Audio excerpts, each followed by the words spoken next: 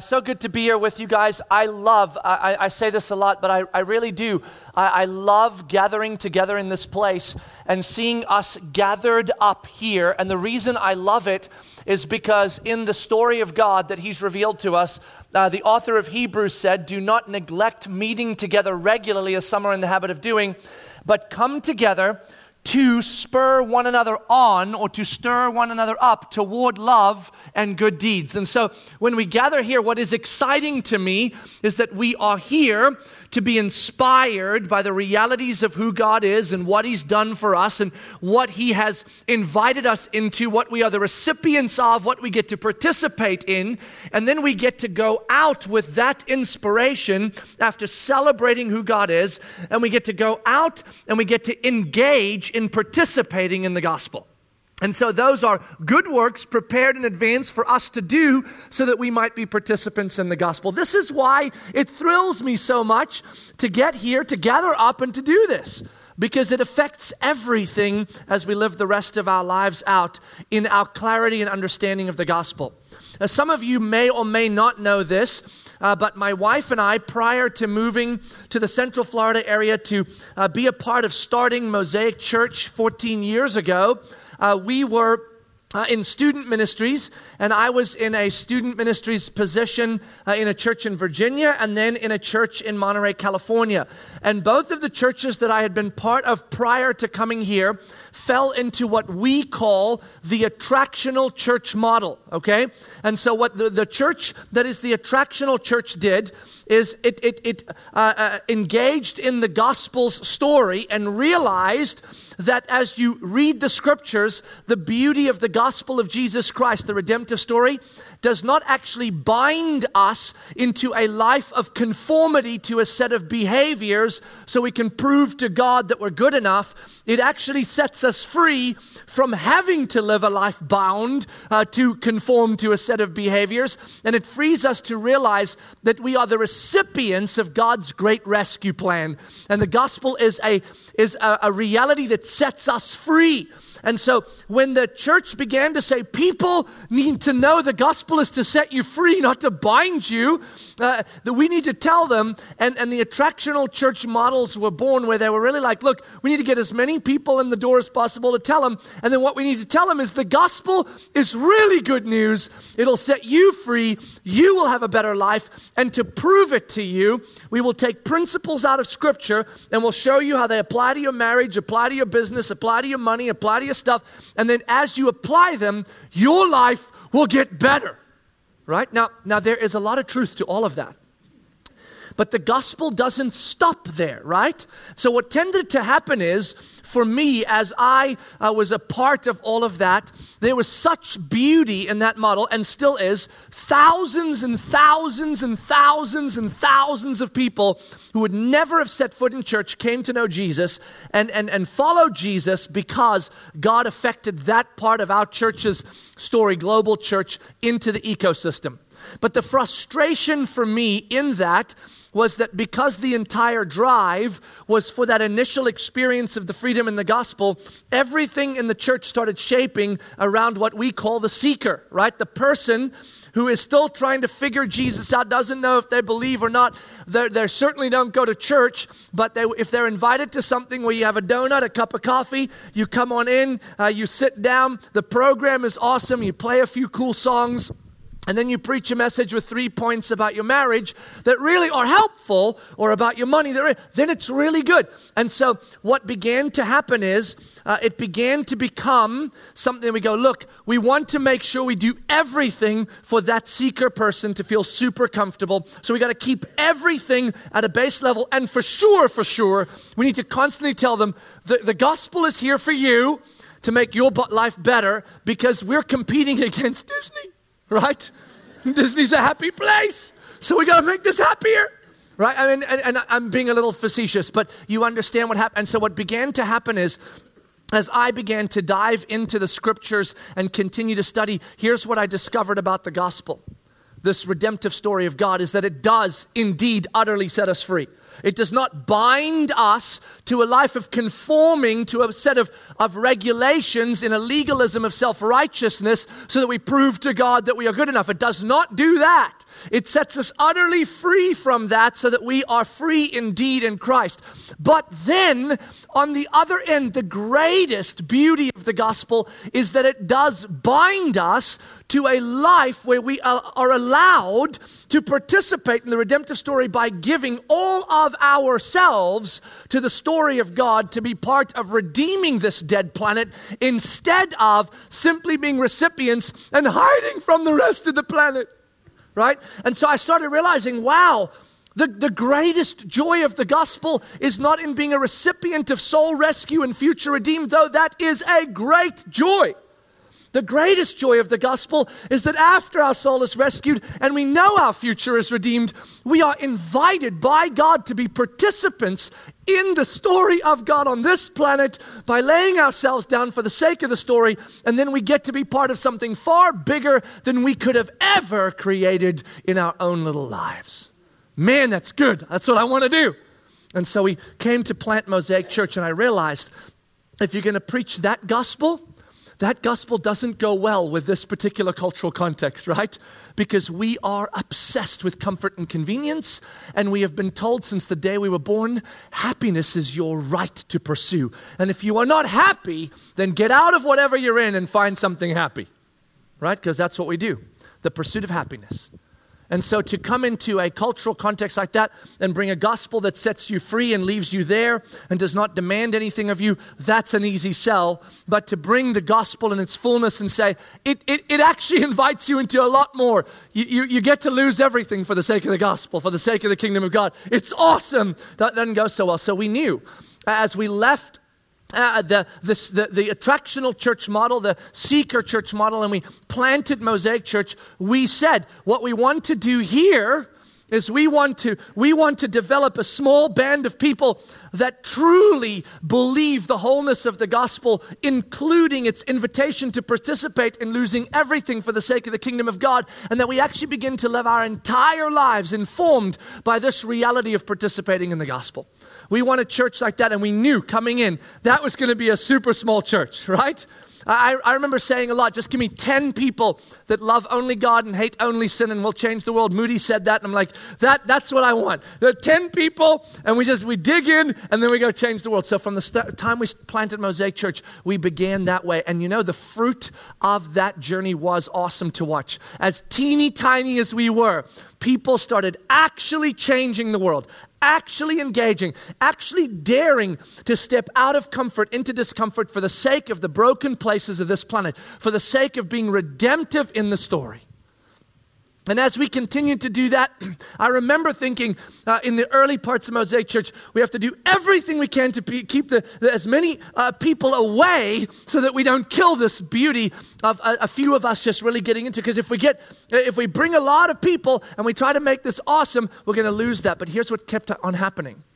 The more we participated in the gospel and its story, the more we lived in the freedom of the gospel and its story, soul rescue, future redeemed, and purpose restored, the more people began to show up and say, can I jump in? And we go, no, you don't understand. Here you die and lose everything for the sake of the gospel. You really probably don't want to be here. And they go, no, really, this is exciting. And so more and more people started coming. And more people started coming. We would have meetings about being less attractional so that we could do that. When we do coffee and donuts, when we decided to do stuff like that, we didn't do it because we're like, oh, coffee and donuts bring people. That's awesome. We actually made those decisions because as we dug into the gospel and we said, the gospel is inviting, safe and attractional and beautiful. And so there are parts that when a human being walks in the door, have you ever stood like this without anything in front of you with a crowd of people you don't know? I mean, you feel completely vulnerable, naked, essentially, right? I mean, you're wearing clothes, but you're like, ah! But it's amazing. You give someone a cup of coffee and suddenly they're safe. Isn't that beautiful? I got this between you and me. Add a plate with a donut and I'm good, right? And then when you experience that in the lobby, that safety net where you're able to kind of go, I can talk to you. I don't have to feel like we're going to go nuts here. And then you walk to the doors of the sanctuary and you go, oh, there's a carpet in there. No, you can bring it in. Because when you sit here, you're going to have Renault staring right at you. You may as well keep that cup of coffee and donut because it's going to be awkward. We do that because we want people to understand the beauty of the way that Jesus deals with us on our terms in the safety of where we're at. So we started making decisions like that, and here's what we found. The gospel is attractional even when it's full and missional. And so more and more people started coming. And the fruit of that has been amazing to watch, really. I never wanted a big church. I came from big churches, mega churches, attractional churches, and we were convinced we would have a small one. And then it got bigger and bigger, and it turned into hundreds and turned into thousands, and here we are. And I'll tell you, as much as there's been a bit of a, oh my goodness, what's going on? It is a beautiful thing to watch. Because people are not coming here because we are working at momentum and growth and trying to be more attractional and trying to keep the gospel as easy as possible for you so that you don't dare think that it's going to take your entire life and demand it from you. No, we're doing exactly the opposite. It will demand everything from you. And you all are going, yes! And it's awesome. And so suddenly you wake up one day and over 150 children who were once orphaned are in forever families in a single church, just like that. Or widows that were not cared for are being cared for in our midst. Or foster care systems are asking us to potentially lead the way to take over the entire thing because what we do in those areas are so redemptively felt they don't know what to do with us. We start stepping into global contexts and one partner turns into 3, 7, 9, 12. And suddenly we're sending teams all over the world to interact on the ground in ways beneficial to the missionaries. I mean, the fruit of actually preaching the gospel, the whole gospel, and demanding that, and a bunch of thousands of people saying, I'm in. The fruit of that is extraordinary to watch. This is good news. This is exciting. Can you imagine instead of having 10 people that love only God and hate only sin, can you imagine if you had 100 or 500 or 1,000 or 2,000 or 5,000 people like that? See, I always thought small church was better because then you could have the real people, but it never dawned on me that we might actually be able to have those same people, but in mass. And that's what seems to be happening here. That's what seems to be occurring here, is that God is bringing us all into a story that we are going to participate in and actually change the world. That's exciting to me. But with that same reality comes some interesting challenges. It really does. You see, because when something begins to grow, like a church, and there's more of you, you have this thing called facilities and parking and rooms, and they don't grow. It's the weirdest deal. Like, you would think that as 100 more of you showed up, that this would, like, oh, good. But it doesn't work that way in the world. I prayed, I asked. It still didn't work, right? This chapter 1, we just had this last weekend, over 100 new people there at chapter 1, wanting to engage in participating in the story. And so we're looking at this and we're going, oh my goodness, what do we do? And then those challenges began to emerge. Here's a challenge that you'll be quite familiar with if the 902 or the 1117 is your common space, okay? Take a look at this picture and tell me if you're not familiar with that, right? Oh yeah. Toddler Town shut down, kindergarten shut down, children shut down. That was a year ago, right? And that was right after the service began. This now happens 13 minutes before service begins, right? So suddenly now, if you show up here and you show up 5 minutes ahead of time, you're panicking if you have kids because you probably aren't checking them in because it's full. That's because the rooms have a certain amount of space and we're only allowed to put so many kids in each of those rooms. And so children's ministry is overrun and crazy, and we have hundreds of kids every weekend moving through this, so we can't check everybody in. That is a frustrating experience. When you come to park, if you come on time or 3 minutes early, you're expecting to roll in 5 minutes early, park your car, walk into church, grab a cup of coffee because it's essentially waiting for you. Walk in and sit down right as the countdown ends, except it takes you the entire 10 minutes just to park. And then you're like, then you're late because you're walking in and you got your kids and you're like, and the coffee bar's shutting down because there's a line out the door. And you're like, and then you start panicking and then you start feeling like, this is not a happy experience. And you call this place home. What about the people that don't? What about the people that is their first time they're walking into this place? Because they're a little nervous, so they made sure they didn't come 14 minutes early. You know when you're new. You don't show up 20 minutes early to a place so you can stand awkwardly in a lobby and wait for someone to come talk to you. No, you walk in right at the minute it starts, and then you smile at someone and you hope you see someone you recognize from Target, right? I mean, and then you come in and you sit down and you get through it and you determine whether it's okay.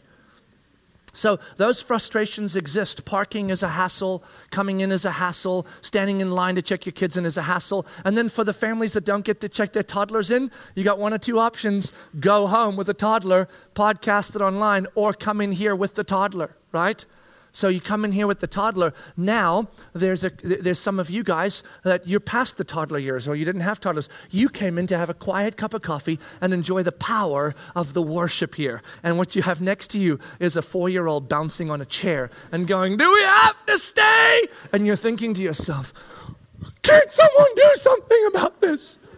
My experience is wrecked. Because you had an expectation too. And your expectation is undone. See, that's the funny thing about us human beings, right? We have expectations for things, and when our expectations are met, then we are neither frustrated nor are we surprised and delighted. When our expectation is exceeded, we are surprised and delighted. And when our expectation is unmet, we are frustrated and irritated, disappointed. And so when something grows like this space does, and facilities are what we have, the natural space for frustration and disappointment and irritation is born. And when that space is born, in that space, the enemy comes. And he goes, this is going to be a cakewalk. This is going to be a cakewalk. I've got human beings stuffed into a small building with parking problems, children's check-in problems, and when they're trying to worship, ushers are telling them to move in 13 minutes into the service time, and they're like, my purse, and move in, and then it's like, sit next to the weird person next to you. Because we need every seat. I mean, it's just, I'm not coming back. Or I'm going to be here and I'm going to feel that frustration. I'm going to smile because I'm a Christian. Bless you. But inside, I'm going to kill you, right? Just saying, I know how it rolls. I feel the same things you guys do. I'm also human. So how do we do this? Because the reality is, as you know, on the update on the building stuff, we are moving aggressively forward. But with building stuff, there's always delays. So sometime between mid-spring and Easter, we are hoping to get into some new facilities where some of this will diminish. What do we do in the meantime? Well, we got a couple options, right? We can just ignore it. We could do that. That's totally fine. We just go, you know what? Let's just walk on through it, just ignore it, pretend it's not here. Some of you will be super irritated some days and some days not. You might start staying home, you might not, I don't know. If you do, that might create a little more space, but we really don't want you home. We want you here because community happens here. And so we just ignore it, we just hope for the best and we get through it. That's a dangerous space to live. In the book of 1 Peter chapter 5, Peter is writing to the elders of the church. That's the pastoral leadership of the church, those tasked with shepherding the church. And he says to them in chapter 5, to the elders, as I am a fellow elder, make sure you're checking your own hearts. And then he says, be vigilant and watchful, for your enemy, the devil, is prowling around like a roaring lion, looking for someone to devour. We've always used that verse in self-context. You need to be watchful, which it does apply to an extent. But its real intent was to the leaders of the church to say, watch for your people.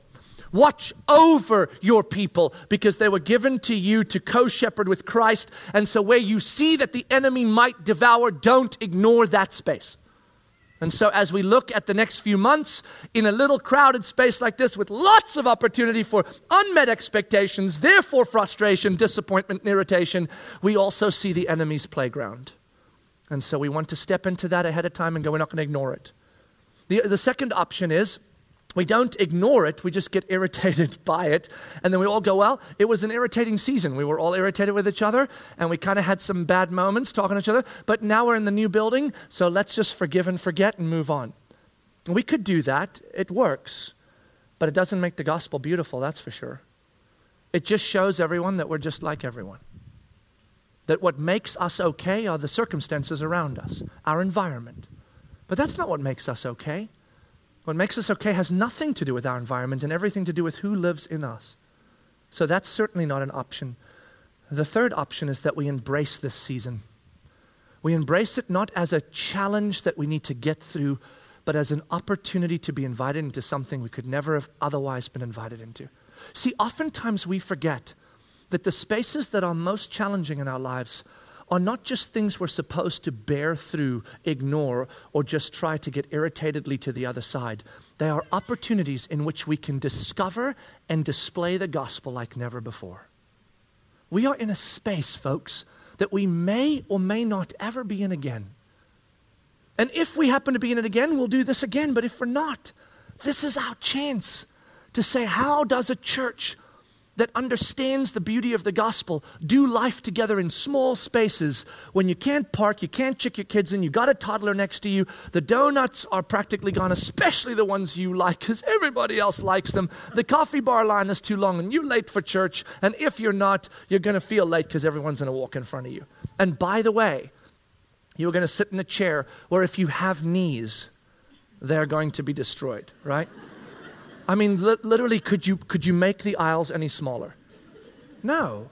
How do we do this? How do we do this? You see, the beauty is that God knew exactly the lives we would live on this planet, and he knew exactly where the enemy would engage in those lives and what he would do. And so he writes through his people many a time about exactly the reality of how we do life together. Because, remember, Jesus was the one that said, if you want the world to know the reality of the gospel and the beauty of the Spirit of God in you, it's not going to be about what you bring to the table on an intellectual level, though that does matter a great deal. Please don't mishear me. Our faith is not blind, but it is going to matter that they see in you a love for one another that is distinctly other than the love normal people have for normal people. You with me? That's why he says, any friend is willing to die for a friend. It's dying for your enemy that makes it different. You see what I'm saying? So he's saying it can't just be love for each other. It's got to be a love that looks very different. When you're frustrated with a person, you would usually deal this way, but now you deal this way. So listen to this. In the book of Ephesians, Paul is writing to the church in Ephesus, and he's writing about the mystery of the gospel and what an extraordinary privilege it is that we are the recipients of the clarification of that mystery. In other words, the gospel's been made clear to us, though for generations people longed to have the gospel made clear to them, but Jesus hadn't arrived yet, so it wasn't. Right? And so he's in Ephesians chapter 3, if you'd like to turn there, you can. Ephesians chapter 3, Paul begins with the mystery of the gospel. And then in verse 7 of Ephesians chapter 3, he writes these words. Of this gospel, I was made a minister according to the gift of God's grace. Because of God's grace, I get to carry this gospel to you. Look at this. Which was given me by the working of his power. To me, though I am the very least of all the saints, this grace was given to preach to the Gentiles the unsearchable riches of Christ. I love the language Paul is using here. I mean, you can sense the excitement. He's using words like unsearchable riches, right? We could not find them, but we did because God is that good. Look at this. Look at this. And to bring to light for everyone what is the plan of the mystery hidden for ages in God who created all things. All these ages that have passed, we now finally understand what every reality and part of the story of God has been to bring us to this moment where the gospel would be revealed. And look at this. Why is all this happening? So that through the church, the manifold wisdom of God might now be made known to the rulers and authorities in the heavenly places. This was according to the eternal purpose that he has realized in Christ Jesus our Lord, in whom we have boldness and access with confidence through our faith in him. So I ask you not to lose heart over what I am suffering for you, which is your glory. Paul's saying, the mystery of the gospel I got to bring to you, so that you, church, could make it known to the world, the manifold wisdom of God, the unsearchable riches of Christ, so that the world would know love, and they would know freedom, and they would know purpose again. We get to do this. This is amazing. And then he writes these words.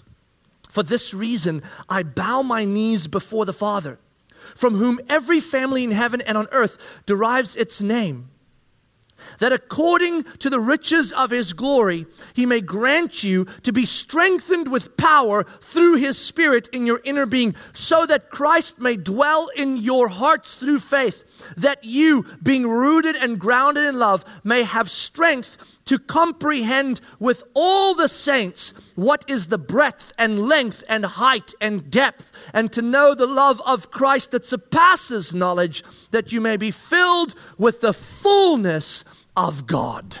Wow! That's what Paul was praying for the church. That's what we get to pray for each other. That we would know the wonder of Jesus' love to such an extent that we would have the fullness of God in us. And then he says, now to him who is able to do immeasurably more than all we can ask for or imagine, to him be glory. And then, right after that, you are the recipients of the mystery of the gospel to make it known to the world. So I pray that the wonder of the gospel would be so full in you that it overflows out of you, because he who can do more than we can imagine is at work. And then he writes these words, the very next line, chapter 4, verse 1. I, therefore, a prisoner for the Lord, urge you to walk in a manner worthy of the calling to which you have been called, with all humility and gentleness, with patience, bearing with one another in love, eager to maintain the unity of the Spirit in the bond of peace. There is one body and one Spirit, just as you were called to the one hope that belongs to your calling. One Lord, one faith, one baptism, one God and Father of all, who is over all and through all and in all. Isn't that extraordinary? That Paul, inspired by the Holy Spirit, would think that right after he said, I got to reveal the gospel to you and the Gentiles so that you would know it, so that you would be the church that makes it known to the world. So I'm going to pray for the gospel to be so full in you, for Jesus to be so full in you that you are overflowing with his love, that your understanding and clarity of his love is so full that you can't bear it, so that you might live in a manner worthy of the gospel. And here's what that looks like. Ready? It starts here. Bear with one another. Bear with one another. Don't you love that? See, I would have thought that here Paul would write, so go, right? Wouldn't you think that? Because the entire context is, I'm preparing you to carry the beauty of the gospel into the world to those who do not know. And the way he says we do that is, okay, bear with one another, be gentle toward one another, be patient with one another, be forbearing with one another. It's incredible. Our greatest power in making the gospel known is right here with one another. Then we carry it out into the world. How we do life together in big spaces or in small ones determines how well we make the manifold wisdom of God, the unsearchable riches of Christ known. Do you see why this is such an opportunity? Do you see why we can either ignore or be irritated by the realities in which we live, or we can embrace them as one of the perhaps greatest opportunities we have yet had as a church to make the beauty of the gospel known right here in our midst? That we could stand in a kid's line and see a family walk in with a blue shirt connecting with them and realize they're fairly new, and as they step in line, right when we get forward and we see things are shutting down, we can actually step out of line and say, why don't you take this spot? Some of you have already done that, I know. Carrie tells me things.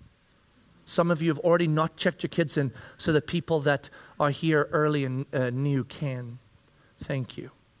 This is how we do life. This is how we do life. That that I would park far instead of close, that I would come earlier so I can be helpful, that I would step in here and move in immediately so that I don't have to distract anyone. These are the things we get to start doing, right? Because we are called. In Philippians chapter 2, Paul writes there and he says, I want you to make my joy complete. If you have any encouragement in Christ, any fullness of the Spirit, any understanding of the gospel, make my joy complete by being of one mind, having the same love and purpose. Have your attitude be the same of that as Christ Jesus's was, right? That you don't look only to your own needs, but also to the needs of others, because that's what Christ did for us. This is what we get to do. So practically speaking, as we engage in the next few months, practically speaking, how do we begin to step in as a church and instead of allowing the enemy space to undo us while we're in tight spaces and inconvenient scenarios and irritating situations, because let's be honest, those don't go away, right? Are you still going to be frustrated when you get here and the kids' ministry's closed? I hope so, because that's a frustrating experience. If you're not frustrated, you're not normal. But in your frustration, what you do next can be gospel beauty or just ordinary. And this is where we get to live. So, practically, here's what we get to do. Just keep these things in mind, okay? We get to be gracious. Oh, gracious. Do you guys happen to know which letter we've been traveling through for the last 9 months? 2 Corinthians. I didn't pick that, folks, for this particular season. I don't get to do that anymore. God started me 10 years ago in Genesis chapter 1. This is where we landed right now. I didn't know we would be here. I didn't know we would need grace at massive levels, but 10 years ago, apparently he did. And so here we are in a book that essentially lays out for us that our beauty in making the gospel known is to be gracious beyond gracious, because he has been gracious to us. His grace to us, his grace through us, our grace to others in response to his grace to us. So be gracious. Be gracious. Also, be content. Be content. Do you know that contentment is something you can choose? What? No, you really can. We think contentment is the result of all expectations being met in our lives. The scriptures would argue with that. The scriptures would say, I have learned the secret of being content in all circumstances, whether rich or poor, well-fed or hungry, in prison or free. Those are irrelevancies to my contentment now. My contentment is in this, that whatever circumstance I may face, I can face it in a manner worthy of the gospel because Christ strengthens me. Our contentment is a direct correlation to who lives with us and in us. Be gracious and be content. Measure it in yourself. When you feel discontent, why must it? Oh, hold on. I don't have to do that. That's right. I don't have to do that. That's amazing. I can be content in this moment and go and park in Oakland somewhere. We want you guys to be excited. Sorry if at times we don't seem so excited about growth. I'm still getting over that a bit because growth scares me a bit. It tends to undo more things than it helps because it undoes health and it drives a sense of wanting to go momentum and growth. But I promise you this, we are vigilant in that and we are fighting for health at the cost of growth any day of the week. And so I am excited about what God is doing here. I really am. I'm excited that thousands of people want to be part of what we are discovering together. I'm excited that you do. And we want you here, and we want you in the story, and we want you to be the recipients of the gospel and the participants in it so we can change the world, actually change the world. Let's get excited. In the midst of the challenges that irritate, let us remind ourselves of why they're there, right? The reason we have challenges is because people are coming to experience the gospel in its fullness. Did you know that out of the 400,000 churches in America, 380,000 of them are declining or plateaued? Most churches in America are struggling to figure out what to do because people are leaving. And we're irritated because too many are coming. Let's not be irritated. Let's be excited about that. That's exciting. That's exciting. Not because growth is exciting in of itself, but because when the gospel is engaging in the hearts of people so that they would live out a gospel-centric life, that's exciting. And that should be. And then finally, be helpful. Be helpful. When things get tight like this, and this much starts happening, everyone that calls this place home ought to be engaged in being helpful. Whether that is helpful while you're here just by doing different things and being gracious and excited and content, or whether that's actually engaging practically in stepping in and serving in some ways. Be helpful. And if we are gracious and we are content and we are excited and we are helpful, then when this story is over and we move into the new facilities and we are no longer in this space where we are irritable and frustrated and crazy, then we will be able to look back and say, look, this is how you do it as a church. This is what Christ does in us. What we want is the gospel to be made beautiful here. And we have an opportunity to do just that. So may we do it well. I'm not preaching this message because we've started noticing everybody's irritable and everybody's frustrated. I know that's how they usually do it in churches. They wait until it gets to be a problem and then they go, you all haven't been behaving. I'm going to preach a message out of Ephesians, make it sound good, but really I'm reprimanding you. That's not what I'm doing at all. We are following a course that we've been told as leaders. Be vigilant and watchful. Your enemy, the devil, prowls around like a roaring lion to devour someone. I do not want any of us to be devoured. So before we get devoured, we may as well talk about it, right? So it's coming. Let us defy the enemy and show ourselves as full of Christ, gracious and humble, excited and content and helpful. And we will show the enemy what people do when they are full of Jesus. Let's pray. God, thank you for this church, these people that have engaged in this story, a local expression of your global story that is unfolding before us. May we be vigilant and watchful, and may we engage deeply in the journey you've set before us to demonstrate to all, to ourselves, to one another, and to the world, what life looks like when we are utterly changed, transformed, and convinced by the beauty of the mystery of your redemptive story, the gospel. Make us full of you, God, so that we might be for others great ambassadors of Christ. Help us here in this place, not just to tolerate this season, but to embrace it so that we might live in it well and make you beautiful in the story. We love you, Jesus. Amen.